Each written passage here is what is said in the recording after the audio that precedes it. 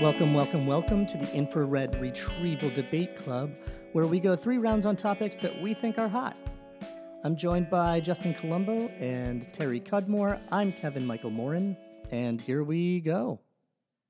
This topic now between Kevin and Justin will be identifying the most polarizing athlete in a certain fan base. So that would mean a major city that has multiple sports teams. It can be any team, any athlete on any of those teams. To continue to make this as clarified as possible and as detailed in my ability to continue to talk and talk. Okay, so let's go with Justin first. Damn it. Okay.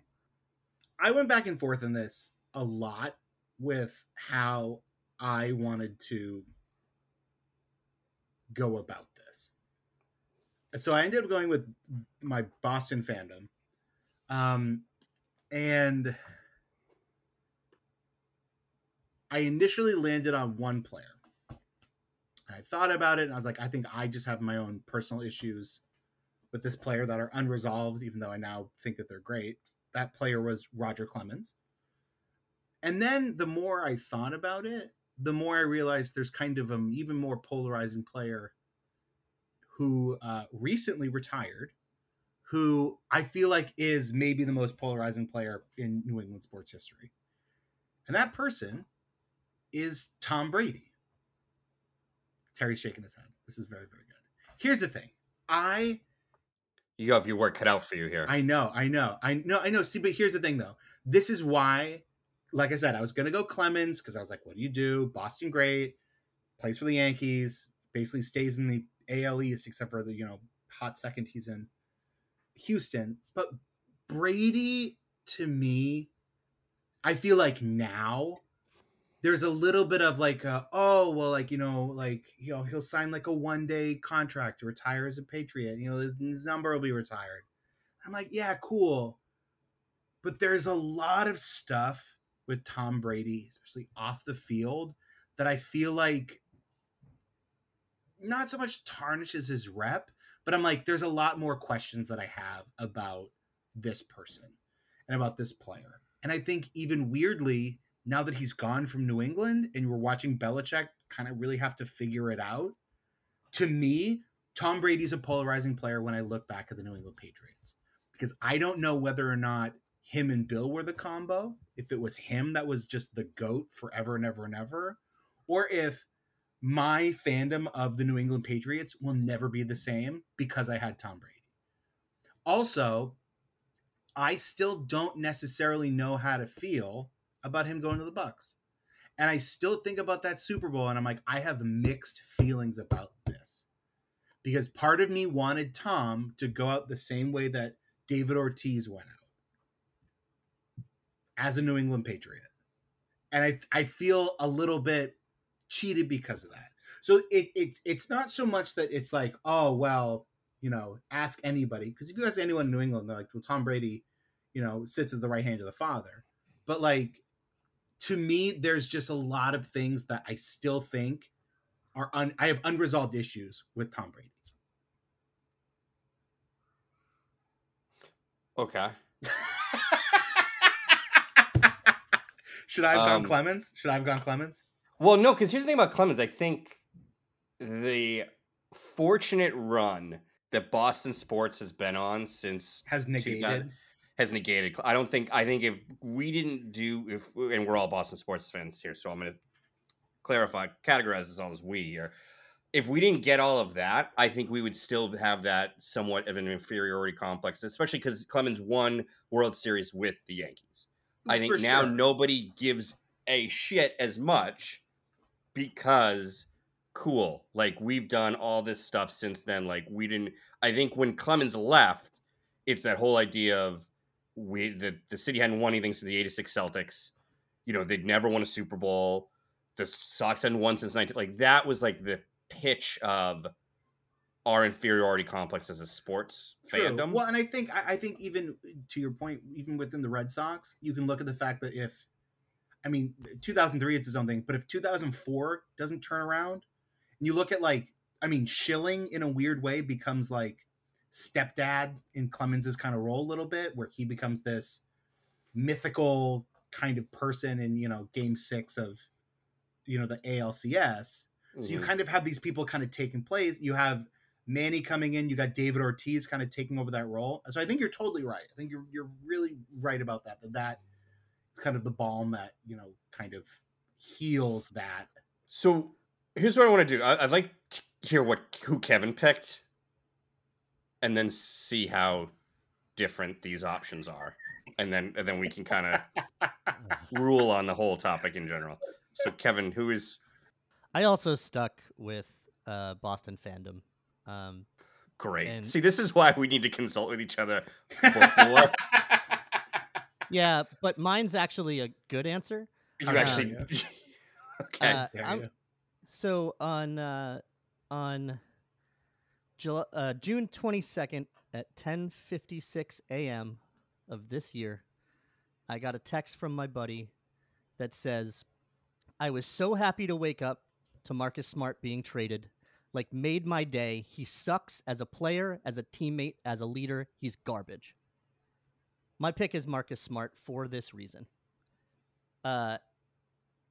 Dude, there's no question, or I thought there was no question, that dude plays his heart out every single time he's on the court.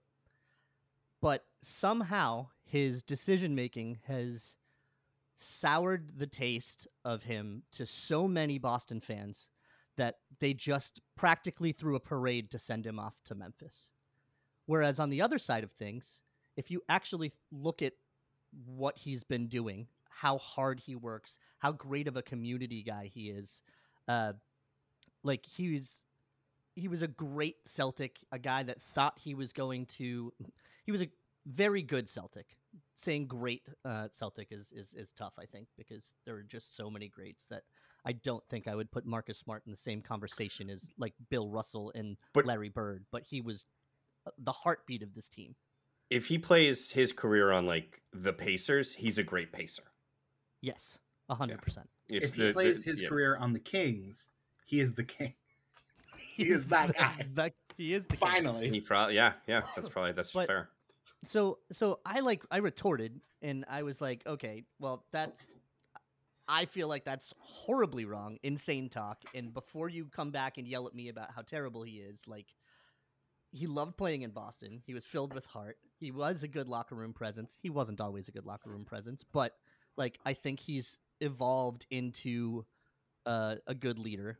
I think the trade ultimately sending him to Memphis was a good one, because I do think that what's probably holding this, well, we don't know. I that's why I said probably, but like it could be a good one. Because I do think the leadership aspect has needed to land with Tatum and Brown, and Marcus has always been very vocal about being the leader of the team. And it's fair. He's the most tenured guy on the team. He was there for 9 years. But, I talk about how much of a heartbeat he was, the stuff he does in the Boston community. And he just comes back with, who cares if he loves Boston? He was a tool, a number 4 at best, played hero ball with 2 top 10 players on his team, undermined the coach at each and every turn, and was a bad decision waiting to happen at all times. Is this about Grant Williams? I was also going to say, your friend saying that Jaylen Brown is a top 10 player, and I'm a Jaylen Brown fan. That's a pretty damning... Top 10 on the Celtics. But yeah, like it's just so funny. I've never talked to anybody about Smart who has been like, yeah, he's all right. Everyone's like, I love him or I hate him. That is why you win this one, Kevin. Okay. And I won't even go into a long preamble about this. Okay. Here's why. Because if you meet someone new and you're like, oh, you're a Celtics fan, I'm a Celtics fan, and then you say, what do you think of Marcus? It's a coin flip. And no reaction would shock you. However, I think if you meet a Patriots fan and ask them, well, what do you think of Brady? No matter what, they're going to be like, love him for what he did. What he achieved is so incredible, and the fact that we get that as Patriots fans, that like we get to, he was the NFL's Jordan. Like, we have that. No matter what he did in Tampa, we have his 6 rings. he's a Patriot. Like, we talked a little bit about who would be what. Yeah, great. You spent 3 years in the Bucks, fine. He is a Patriot. And I agree with you, Justin, about some of the off the field stuff is a little weird. But I just think that's probably what you're going to hear back from 90% of people is loved him, amazing, all-time Boston athlete, wish it ended differently. And I think if you say what's the most polarizing debate in Boston sports, Belichick versus Brady is maybe that. Yeah, that probably is. So I'm going to give Kevin 3 points. How dare. And I'm going to give you 1, Justin, because of the fact that Belichick Brady is probably one of the more polarizing debates. However, again, that wasn't the assignment. The death threats I'm about to be DM'd. I want to say 2 things. None of them are about my answer. 1, I actually, for a second, Kevin, I thought you were going to say Brad Stevens. And I was like, ooh, that's really, really interesting. Good take. I want to have a conversation about Marcus. Because there are 3 people in this world I would take a bullet for. 1 is my wife, 1 is my dog, and 1 is Marcus Smart. I love Marcus Smart. But I'm feeling a little cheated here. But I don't want to owe Justin that. It makes me like, okay, now, and I'll say this. Maybe this is my like separation from Boston sports. I think that if you think that Marcus Smart was a bum and had poor I'm like, you are missing the rest of the league in what you could have in a player like Marcus. But I think you also don't understand Boston sports figures. Like, to me, Marcus Smart is like a Tim Wakefield and like a Kevin Millar. Are they the best at what they do? In the league, no. But they're like our guys. Like, they're gritty dudes. Like, they're Gabe Kaplers, right? And I know I'm not really selling them on this, but they're like, I don't know. Like, Marcus won Defensive Player of the Year. Well, see, but here's the thing, though. Within that, and also Defensive Player of the Year, let's talk about Jaren Jackson Jr. for a second. Like, Defensive Player of the Year is just not what it was. But Marcus, you're missing my point. You're missing my point is like when you compare Smart to like a Millar or a Wakefield, sure. Like those guys, Wakefield made an All-Star team, or like a Derek Lowe. Like maybe I'm going too low. Derek Lowe almost won the Cy Young Award. No. But this is what I'm saying though. Is that like in Boston fandom, there is a like, it's not Monday morning quarterback or like fair weathering, but like there is a like all or nothing. There are some guys who get leeway, but there is an all or nothing kind of vibe. Hold on, just real quick. What you want to describe, per example, is the difference between how Boston fans treated Trot Nixon versus JD Drew. That's exactly what 100%. Trot Nixon, fine, great, but he's that guy. Dirt dog. JD Drew, dude, made a ton more money. Yeah. You're a 100. Jason Varitek, solid guy. He's the captain. He's our dude. Like, first of all, hashtag hire him as coach. The coach. The coach? Oh, I want Varitek as manager. Well, that's what I'm saying to you is the coach. Is you called coach. Right? It's a manager. Oh no! Okay, how dare you? How dare you? It's infuriating to me that like, I don't get it. Like, Marcus is not like Yoenis Cespedes on the Mets. Like, he's not like Jason Bay on the Red Sox, where we're like, oh, get him out of here.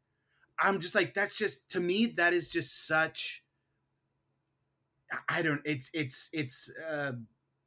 what's the word I'm looking for? People look at what he did. Polarizing? Right? Is that the word you're looking for? No. It's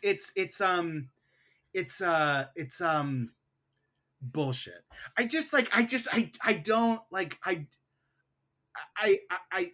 I completely disagree with your friend in every single aspect of it. Oh, because so do I. There is something. No, look, you guys, I am fully admitting defeat. I just want to talk about Marcus Smart. That's it. That's all I want. We do have a time constraint. Is the only thing I would say. All I'm saying is that there's a certain level of Boston fandom that does this, and it is the one thing about Boston fandom that grinds my gears. Marcus Smart was a Celtic and was a Boston athlete and will be an iconic Boston athlete. And I think to celebrate him leaving against his own accord, I think it's just such a weird move because I'm like, I agree with you. Like, he was a grinder. But I agree with you, but that's why Kevin won. Oh, no, I'm well aware. Okay. Oh, okay. I'm well aware. Okay. I just want to talk about Marcus Smart. I'm going to take away your point. Hold on. Time out. Are you giving it to Kevin or are you keeping it for yourself? Am I allowed to do that? I don't think. I don't know. It's up to you. I wouldn't give me that power. I didn't know you could take away a point. I'm kidding. So you can take away that point. No. All right. So Kevin is 3. You have 1. Bam. All right. We were doing a worst contract, or was it best or worst? Yeah. Okay. Yeah. Best worst. Mine's a worst. Best worst favorite. Oh, best okay. worst favorite. All right, so this is not going to mean anything to anyone, but we are recording this on July 3rd, which is 2 days after every Mets fan's favorite day, where we talk about a baseball contract, whether or not it is good a contract or a bad contract. But it's Bobby Bonilla Day 2 days ago, which is very fun. And with that, to celebrate the holiday for 29 other MLB franchises, we're going to be talking about the best and the worst contract ever given out. I will be arbiter for this, and let's go to Terry Cudmore. First shot. All right. So this is a choice that is a worst contract that is the best, because I absolutely love that this occurred. And a lot of this is because of what happened in 2006, I believe it is, or 2005. It was after Johnny Damon's last season with the Red Sox, and he signed with the Yankees. And I was pissed off then, and I was pissed off as he continued to have a pretty solid career with the Yankees, which a lot of people didn't expect. But Johnny Damon was really good for the Yankees, and it was a good signing by the Yankees. Fast forward to the career of one Jacoby Ellsbury, or Jacoby Bellsbury, as he was called at some point, because remember, he stole that base in the World Series that got everyone free tacos. Really solid player for the Boston Red Sox. Played 7 seasons, stole 241 bases, had a 789 OPS. He made one All-Star team, and that 2011 got a weird year where he was like utterly incredible. He had 32 home runs in that year. He had 15 total in his other 6 seasons as a Red Sox. He had a 928 OPS. He came in 3rd in the MVP. Just awesome. And he won 2 World Series on the Red Sox. He averaged a little over 3 WAR a year. He was a above average defensive center fielder. So just a very solid player. When he left, though, I will say the one kind of weird thing was he was a 30-year-old free agent, which is obviously a little bit older than most free agent. Then you want to spend big on a free agent. You hope to get at least a little bit of your prime. So the Yankees give him a 7-year, $153 million deal with an 8th-year option for another $16 million. So this is going to be his age 30 to 36-year-old seasons, possibly his 37-year-old season as well. Starts off okay. He's got 3.6 WAR his first season. He has 16 home runs, 39 steals, 747 OPS. Pretty standard output. I mean, it was pretty high in the home runs compared to the rest of his career outside of that 2011 outlier. But, pretty good player. 3.6 WAR. He's only worth 6.3 total WAR over the next 3 seasons. So 2015, 2016, 2017. 2018, he misses the entire season because of a hip injury. 2019, he misses the entire season because of foot and shoulder injuries. And in 2020, they just released him from his contract. So the Yankees paid him nearly $70 million to not play an inning from 2018 on. Over the course of the entire contract, they essentially spent $15.5 million per each WAR that Jacoby Ellsbury was worth in his time in the Yankees. That is a disaster. And out of all the mistakes the Yankees have done in terms of giving out massive contracts, to me, this is the worst, and therefore my favorite. Ellsbury, jeez. Kevin, floor is yours. I was gonna say, did you pick Ellsbury too? No, God no. So, pardon me. Well, so I don't know. I wanted to go with like Ilya Kovalchuk. In 2010, the New Jersey Devils signed him to a 15-year, $100 million contract. And it was, I'm probably wrong with this, but I've noticed it a lot more often these days. It was sort of like the start of these absurd length deals being handed out across multiple sports. Like Tatis Jr. getting 14 years, Trout getting 13 years. Like these are insane amounts of time. And over that 15-year contract for Kovalchuk, he actually only played for the Devils for 4 of them. So that's insane. But it was a way for the Devils to curb the cap hit. So they spread that out over 15 years, and all of a sudden, this $100 million is less than $1 million per year cap hit. Is essentially what they were looking at there. I don't know how that all panned out because I took a hard left turn. Because 1 year and 2 days ago, I published an article on a former publication that will not be named, talking about Bobby Bonilla's deferred contract, which is absolutely my favorite contract of all time.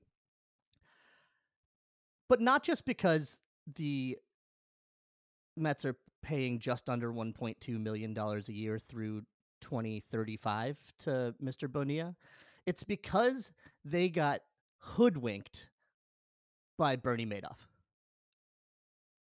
It's 100% that instead of paying off the remaining $5.9 million of Bonilla's contract in 2000, they deferred it out to 2011, where they would start to pay Bonilla for 25 years, 1.1 something million, just under 1.2 million every year, which amounts to, if you can do math, much more than the $5.9 million that they could have just bought him out with. They were expecting a Madoff account that was going to yield double-digit returns, and guess what? Didn't happen. And so the rest of Major League Baseball, every July 1st, has the opportunity to look Justin Colombo in the eye and laugh. I feel like baiting the arbiter isn't the best strategy for these things, but that's just me. Yeah. Okay, here's the thing. Oh, you have thoughts? I have a few thoughts. Okay. Here's the thing. Baiting the arbiter is actually good because I have a lot of feelings about this. The Bonilla contract is bad, but the Bonilla contract is actually, I think, one of the best player moves ever. Plus, I also think it's very funny that people point and laugh at the Mets because in 2030, we're going to start getting Mookie Betts Day, where the Dodgers will have to pay him $8 to $11 million every single year when he's until he's 50. So Bobby Bonilla, trendsetter. There's a Manny Ramirez thing. Like the Red Sox are still paying Manny basically the same thing as Bonilla. Yeah. To be clear, Manny Ramirez, I believe, gets $2 million from the Red Sox every single year, and will. I'm pulling up the number right now because it is wild. He gets paid $2 million and will just up until 2026. So not terrible, but he hasn't played in quite some time.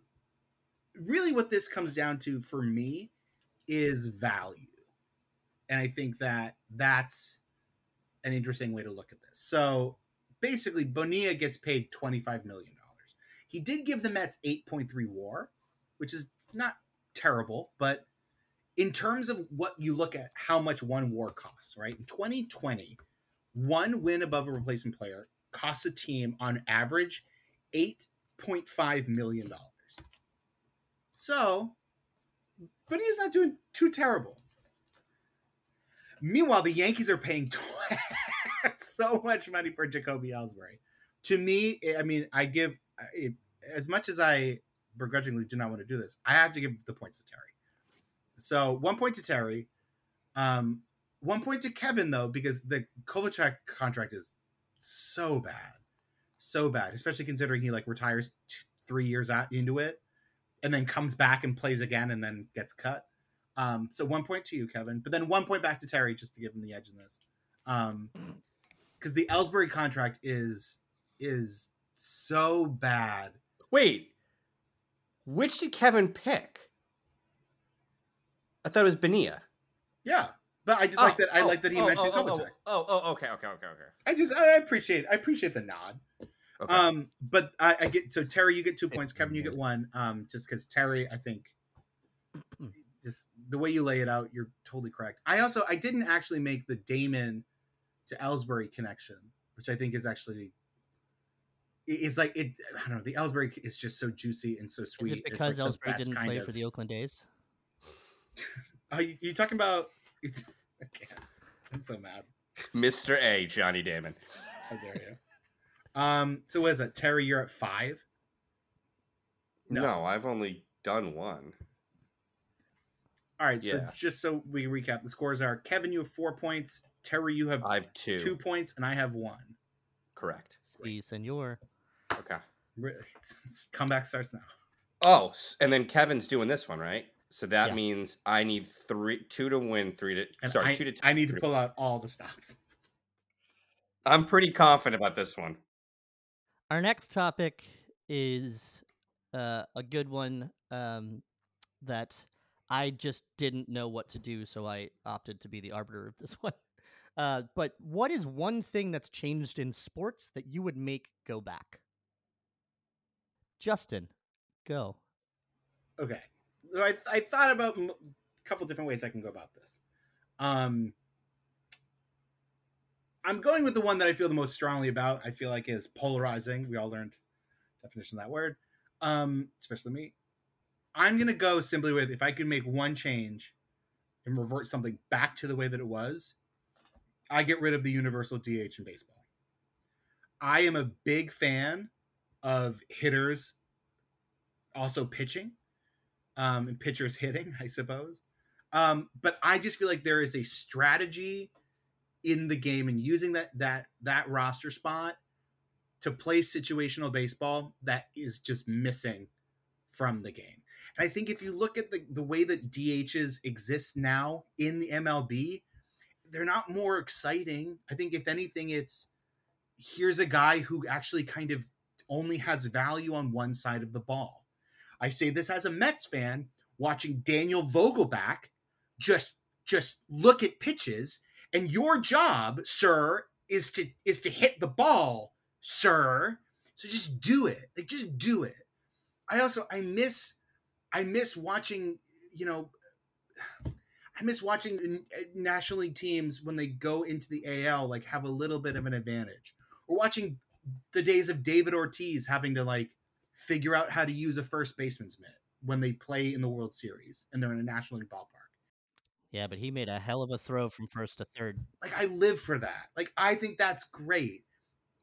To me, having a DH, it doesn't add anything to the game. For me, it actually kind of mutes and kind of glosses over a part of the game that I think is beautiful, in that there's strategy. And bunting was a thing, and no one bunts anymore, because why would you bunt when you have a behemoth of a man whose job it is to just swing the bat as hard as he can? It to me, you took the bat out of a player's hand and you gave it to one guy who doesn't put on a glove. And to me, that sucks. I don't like that. So, question I have, kind of a follow-up to that is, obviously the point was you would make go back to the way it was. Would you abolish the DH entirely? No. Or go back, or you want it still AL versus NL? Yes. I think that having the DH in one league it made interleague play super interesting. And now that we have the rule that every team plays every team, I think that's super fun. It breaks up the monotony of the game. There are 162 baseball games. And if you're telling me that for 40 of them, I have to watch kind of like a weird little thing happen that is like a relic of the old way that this game was played, light me up with it. I think it breaks up the monotony. It adds a little bit of spice to it. I think that it's something, it's the only part of the game now where you could have had an advantage and you can play situationally, and that's now gone from the game, especially now with the pitch clock. Just situational baseball, it doesn't, it's not the same chess game it was. It's checkers now. And the excitement that you get when, like, I don't know, Madison Baumgartner opening day hits 2 dingers Dude, as a not even pitcher. that. Okay, Mike Hampton putting the ball out of the park. Like, dude, let's talk about my favorite baseball clip of all time is Bartolo Colon hitting that home run at Petco Park, because you hear a grown man in Gary Cohen lose his mind as he's making the call, and you hear, I don't know if it's Keith Hernandez or it's Ron Darling, just explode with childlike joy, because you're watching. It's watching something that shouldn't happen. Like it's a weird little thing. It's funky. Like it's like watching Boban shoot threes. It's not supposed to happen, but it's incredible. It's amazing. Baseball doesn't have that kind of like magic anymore. It's gone purely just to like, you throw as hard as you can, you hit it as far as you can. And I miss that tangible function. So kind of like the NFL versions, like when a lineman picks up the ball and starts running. Yeah, a little bit. Yeah, like a big man touchdown. Yeah, A Vince Wilfork interception. that's exactly what I was thinking. You Yeah. could get that. Like it just but instead now it's just like, oh, your job is to block. Like, oh, cool, man. You also forgot what I used to like about it is in the postseason when the pitchers needed to wear the warm up jacket on the base path. Dude, so good. So I always good. like that. You Yeah. add merch to it. Come on. God, I just think of Tom Glavine whenever I have that in my head. That is true. We would never get that. You wouldn't have that commercial if. Yeah, Yeah. But you also wouldn't get that incredible scene in Rookie of the Year. true. You know, you can't make that in any kids' movies. Pitcher's got a big butt. You can't have that. Mm-hmm. All right, Terry, what's your So take? mine is something I feel very, very strongly about. I understand why the decision was made. It's all based on why every decision is made in sports is about money. But I would have the NFL draft go back to just being a Saturday and Sunday event. I hate the round 1 on Thursday, 2 and 3 on Friday, 4 through 7 on Saturday. I don't like that. And what I will say, to my credit, is that actually is better for my lifestyle. As a parent, the way it's set up now is better for me. It's easier for me to follow it now. But just like how I'm not the type that's going to bitch and moan about, oh, I had to pay student loans, so you have to. I'm not going to do that. For future generations, I think that weekend is such a key. People in their 20s, NFL fans, it's such a great excuse to get together. And I remember when I used to live in New York City, my friends would come up every year for the draft, come up on Friday, hit the town Friday night, Saturday, round 1, round 1 doesn't start till, I think it didn't start till like noon, maybe 1. There you go. Perfect. You go out, you roll out of bed, you get a breakfast sandwich, everybody comes back, you watch the first 3 rounds. I think it was just the first 3 or on Saturday. Yeah, I think it was 1 through 3 on Saturday and then 4 through 7 on Sunday. Yeah, Leads right into going out Saturday night. Sunday, it started a little bit earlier. You finish it off. It was just a great weekend.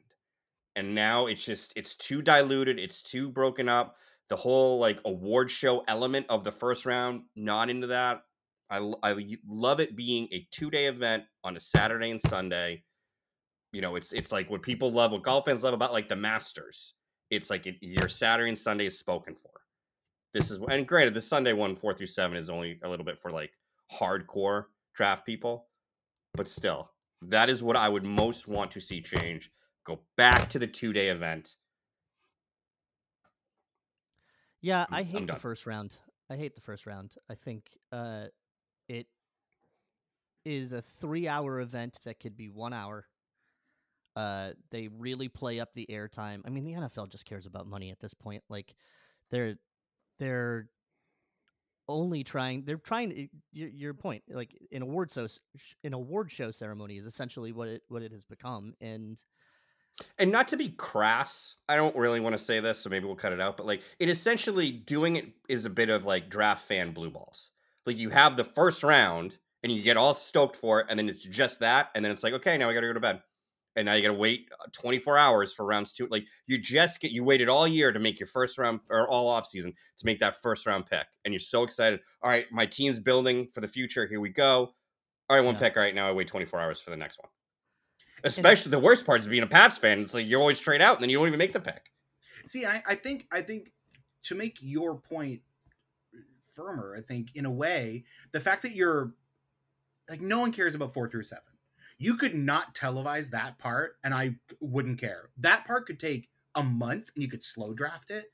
I can't be bothered. It doesn't matter to me. But also, from like a media side of this, like look at this last year's draft. Like you get to a point where you're 15, 16, 17, and it's 10 p.m. And I'm like, man, I don't care. I really could not be bothered here. I think that you're totally right, Terry. I even think if you just go first 2 rounds on Saturday night, light it up, have some fun with it, get those storylines going, you could literally do 3 through 7 on Sunday, and I can't be bothered. I'm just like, great, cool, fantastic. At a certain point, the draft doesn't matter. Stop trying to make the first round feel super spicy and fun. Throw it in with like, first and second, make it Saturday night. You could literally rule that. Instead, you're just whiffing on it. I think this is a good answer, Terry. Yeah, I completely agree. Which is why Terry's going to get 2 points. God damn it. This one. And Justin, I do have to say though, I like the DH.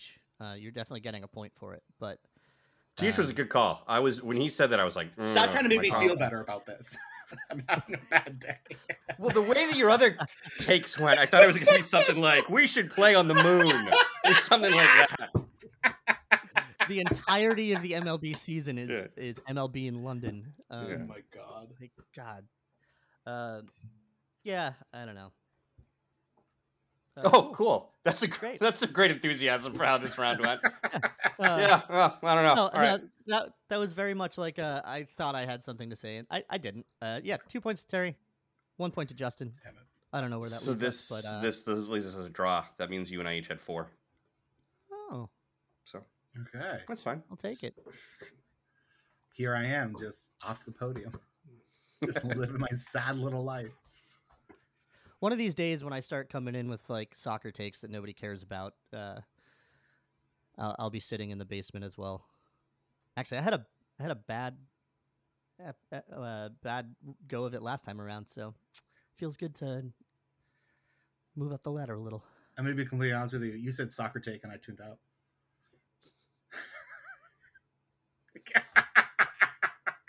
And that's why I'm on the bottom, baby. The microphone falls. I was going to say this microphone falls apart. Nightmare. Well, Justin tries to put himself back together. We'd like to thank you for listening. Join us next time for when I drag some more of my friends. Justin learns another word, and Terry hits us with a few you-knows. This has been the IRDC. Thanks again for listening.